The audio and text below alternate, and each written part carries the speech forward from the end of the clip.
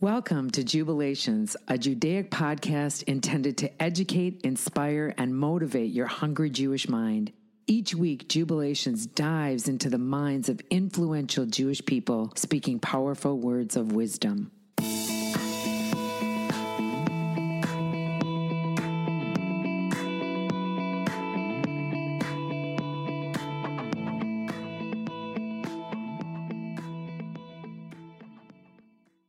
Rabbi Manis Friedman, world-renowned author, counselor, lecturer, and philosopher.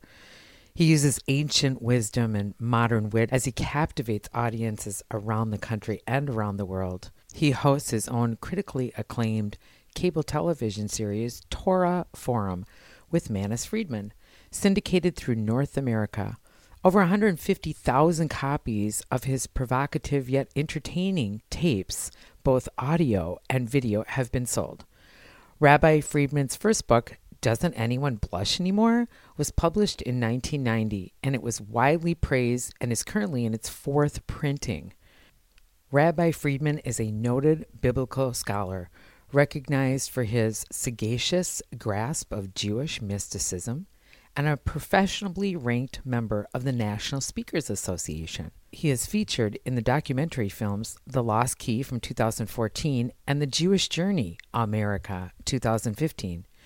Rabbi Friedman was born in Prague, Czechoslovakia in 1946 and is a Kohen. He immigrated with his family to the United States in 1950. He received his rabbinic ordination from the Rabbinical College of Canada in 1969. He is blessed with over a dozen children and dozens of grandchildren. Rabbi Manis Friedman has a lot to share with us. You can find him at itsgoodtoknow.org. Rabbi Manis Friedman, welcome to Jubilations today. I think we're going to be talking a little bit about Sukkot today. Hot topic. Hot topic. That's true. So, Rabbi, give me a little history on Sukkot. Sukkot is one of the three major holidays that is actually written in the Torah. It's a 7-day holiday. Today it's an 8-day holiday. It ends with Simchat Torah. It comes in the harvest season, but what it is commemorating the 40 years in the desert where God protected us from the elements with clouds or with huts, but we were living in temporary dwellings. So for 8 days, we move out of our house into a temporary dwelling, which of course reminds us that even when we're living in a permanent house, it's really God's protection that keeps us going and that keeps us safe.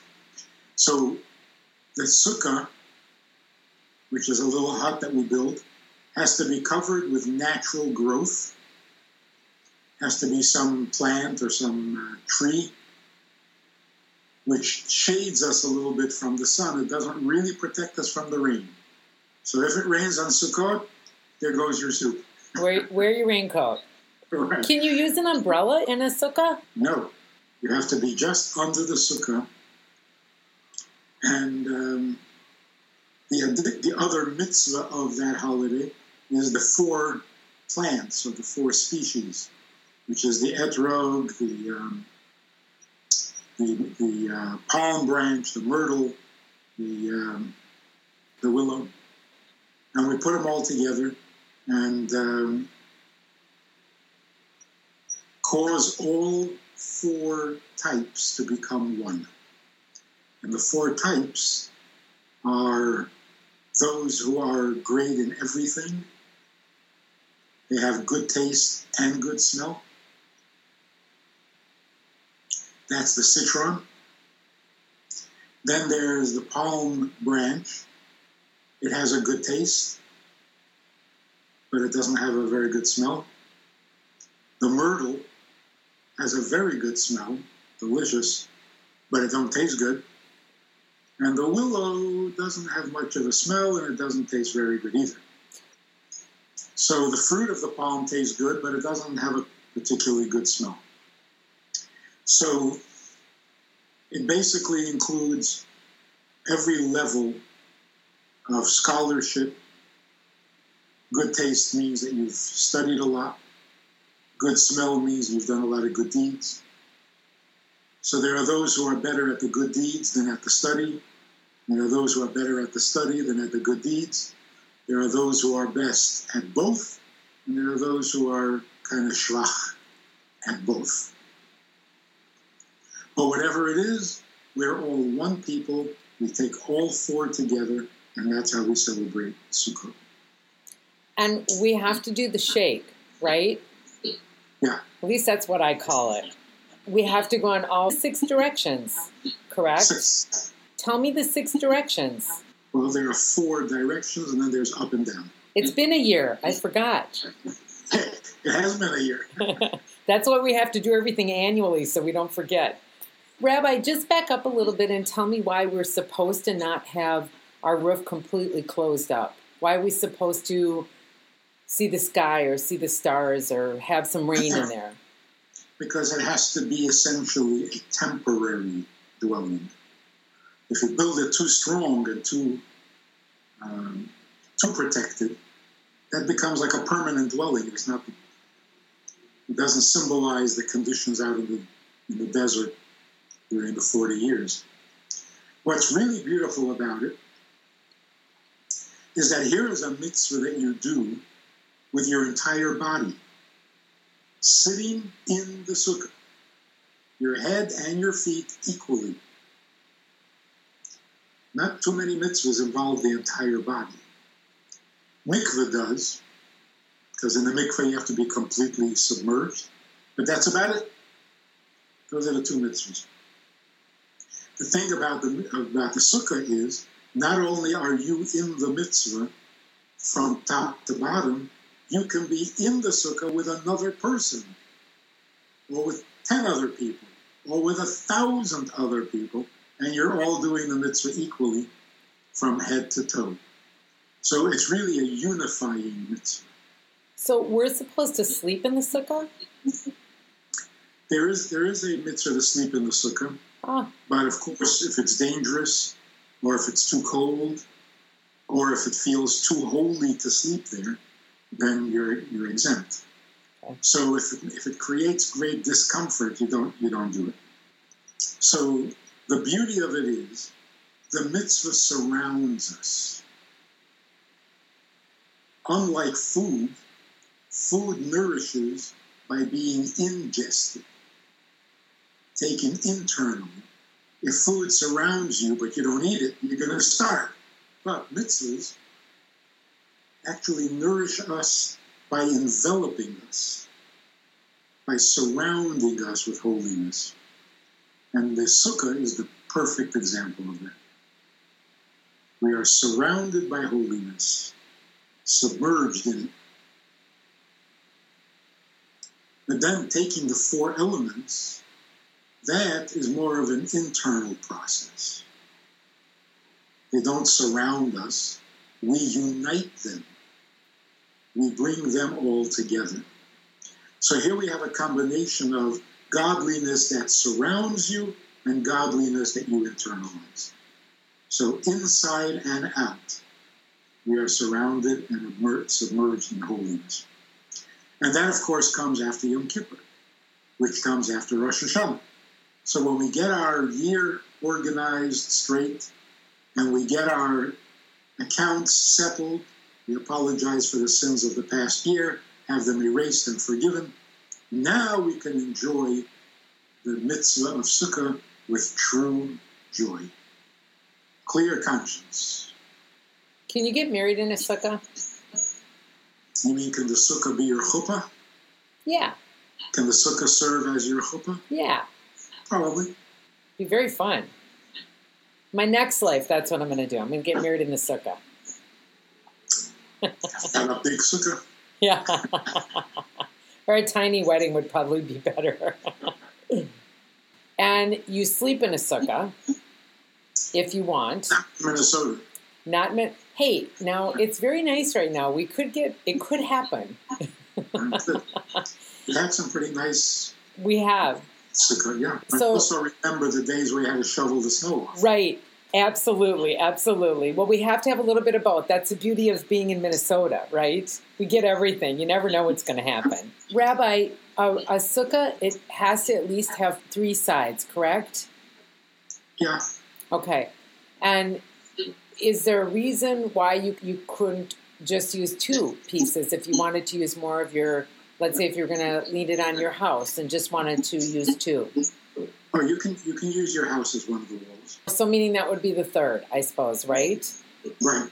And is there any particular thing that you're supposed to legally that you have to use as the sides, or can you do whatever you want? Anything can be used for the walls, Cool.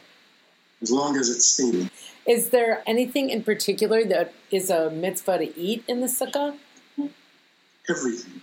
Everything. Whatever you eat, you should eat in the sukkah. There are no special meals Okay. or special foods. Okay. It's just the Yom Tov, same Yom Tov kinds of foods. Got it. But it's nothing particular like matzah on Pesach. Yes. Building a sukkah under a canopy No good. doesn't qualify. Got it. So it's got to be open in your front yard, your backyard, preferably your front yard so everybody can see. So they know you're keeping it kosher. Yes. And your non-Jewish friends can come and ask you what it is, and you can tell them all about it. Being in this area, being in Highland, is that people are really good about putting it in the front. And I think it's good. It makes your neighborhood want to know more. I love that. Yes. Good. Remember in 1976, it was our bicentennial. And we put a sukkah up in the Nicollet Mall, downtown Minneapolis. It was a huge sukkah. And we invited everybody in. So that year, because it was the bicentennial, every company, every school, every organization advertised its age. Nice. Like since 1904, since 18, whatever. So we put up a sign saying 3,315, whatever it was, 3,315 years that we've been doing this. And people were so amazed. I mean, America is 200 years old. We are 3,300 years old. Wow. And we've been doing this all the years. This has got some powerful meaning to it. It keeps us going, or we keep it going, or whichever. So it's an awesome thing. Why did Sukkot start? What happened in our world that they created this holiday? Which, may I say, is on the 15th day of the 7th month, which is Tishrei. Just for those that don't know. Right. 15 days after Rosh Hashanah. So the commandment in the Torah is to the people who came out of Egypt that they should spend these 7 days or 8 days in these temporary huts, so that for every generation, the children will know that God protected us in the desert with these temporary things. So I guess the first time it was performed was when we entered Israel under Joshua. So we know that for the 40 years that we wandered in the desert, we lived off the food that fell from heaven, the manna. And we drank water from the well that came from a stone. But what protected us from the sun, from the wind, from those were the clouds or the temporary huts that God provided for us.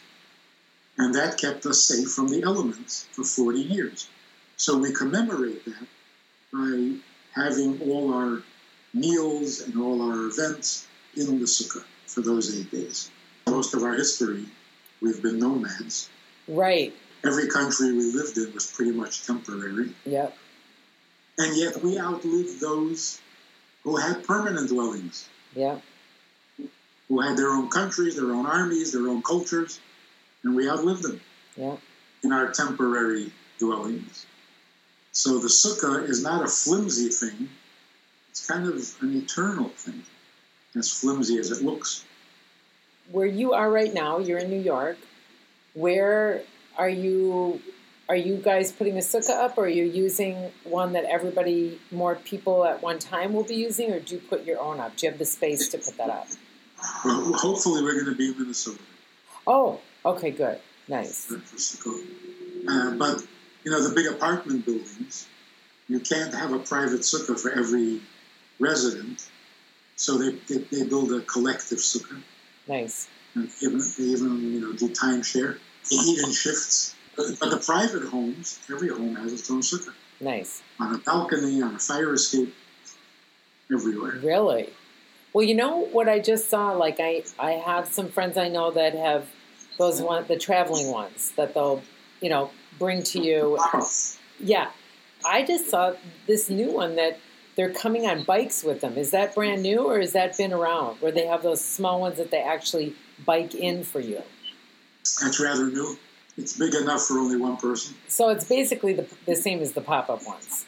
Yeah. It's just in case somebody wants a little bit more coverage, a little bit more of a man cave. Can't even sit down in it. Oh, can't you? Wow. Barely. Wow. Is there anything that you need to have inside your sukkah other than yourself? Is there anything that's mandatory? Nothing. Nothing. Just sitting in the sukkah is the mitzvah. Are there certain prayers that you have to make sure we do in the sukkah? We would do the Shechahianu, right? Would we do that on the first day? When you're eating. And you would light your candles in there and do your prayers for that over Shabbos and your challah. Whatever you would do in your home. Okay.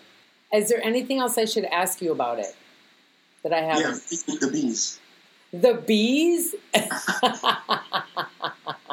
My favorite thing in the whole world. You have good food out there, the bees will come. Right. And you know Sukkos is coming. That's right. It's terrible sometimes. On certain years it is terrible.